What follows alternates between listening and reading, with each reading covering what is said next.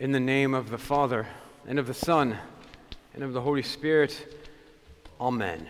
Now, blessed be the God and Father of our Lord Jesus Christ, who has blessed us in Christ with every spiritual blessing.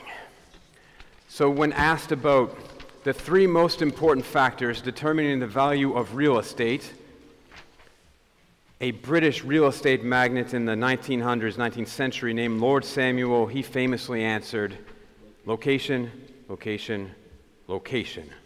And this phrase stuck probably because the concept remains true. Though there are many variables determining whether and what the value of real estate is, location is so important that it is in itself the top three. I even use this phrase when people come to me who are considering a move to our area and they ask me where is a good place to live, and my answer is location, location, location, near St. Hagop, St. Hagop, St. Hagop. Because this kills two birds with one stone. You get a great house, and you also find a spiritual home. St. Paul might agree with me, I think, and according to today's reading and the whole book of Ephesians, Paul is similarly obsessed with location, location, location when it comes to our spiritual life. And for him, where our spirit, our heart, the center and the deepest part of ourself is located, this makes all the difference in our lives. So put as a question, Paul asks the Ephesians over and over, and he bids us ask ourselves, where are you spiritually located, fundamentally? And he says that the answer to that question has tremendous consequences for our quality of life today and forever. And if you're honest with yourself, and if I'm honest with myself, I'd have to admit that my heart, my spirit, and my center is located, diffused over a bunch of different places. My spirit and center is at work because I want to be successful. It's on my social media accounts because I want to be accepted. It's at the gym because I want to be attractive. Paul urges us to put all of these aside and to put first things first. That if our center, our heart is our top priority, and we're located in Christ, all else in life will fall into place. And that's why, if you look at the reading today from Ephesians, it's a short letter, but in 10 times in the first few paragraphs of that letter, and 34 times in this small letter to the Ephesians, Paul says, in Christ, or in Him, because location is also the top three factors in a healthy spiritual life. Three factors all in itself. Now, in Christ is just two words, but as with all things of the Spirit, what seems simple is actually profound. So let's look for a minute. Christ. We spend so much time on speaking of Christ every Sunday that we can just say now and review that the Messiah is God's enduring promise of love and salvation from heaven to earth, from God to man. And we'll keep talking about that every Sunday. But today, let's focus in on that little word, that two letters, in.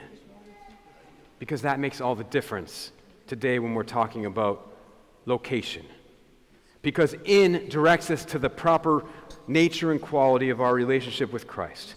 For our faith to work as Armenian Christians, as any Christian, we can't be at arm's length from Christ. We can't be really near Christ. Today's reading says you have to be in Christ. Christ is not merely a part of our culture or a part of our lives. We're supposed to be a part of His life, in Christ. I love this metaphor, and I've used it before to make this more concrete. Imagine that you're standing near an airplane, and that plane can do something that you can't do. You're held down by the law of gravity, and no matter how hard you flap your arms, you can't fly. The plane, on the other hand, was created to fly. You can have a great desire to fly. You may know everything about planes. You can stand really near the plane, you can even lie on top of it, but it can't make you fly. The plane, when it takes off, will not take you with it unless you are in it. And in the same way, we need to be in Christ to get where we're going, in this world unto the next. And many of us Christians try to get away in our spiritual lives with standing near the plane, with standing near Christ. Well, I'm Armenian, we're automatically Christian. I go to church when I can. I try to be a good guy. I know a few things about Baldorak in the Bible, and my grandma was a strong believer. But that's standing near Christ, near the plane and not in it. And Christ came to take us all up to heaven, to fly to each of us in our own unique way, you and me, who he made in love. But by ourselves, we can't get there. And so your job and my job is simply to be in the plane, to be in Christ, period. And so how do you get in the plane in Christ? Well, I would say the first step, we had a baptism recently, that happens in baptism, where we open the door to faith literally, and we're born again, and we have our first worship and communion on that same day. But that is so intended in the baptism service itself just to be the first step that you're supposed to do 1,000 times in your life. It traces out a path of worship and communion. We're meant to come before God daily, weekly, for worship and communion. And in Paul's powerful words from our baptismal reading, he says something really great. He says we're supposed to clothe ourselves in Christ every day through faith. We put on the clothes of Christ. We get into his character. And then every day, each and every day, we find that we remain in his character and in his spirit. Because in Christ, we find that like him, we start to act utterly dedicated to our Father and his will for us. And we offer him gratitude and praise for our blessings as well as our trials.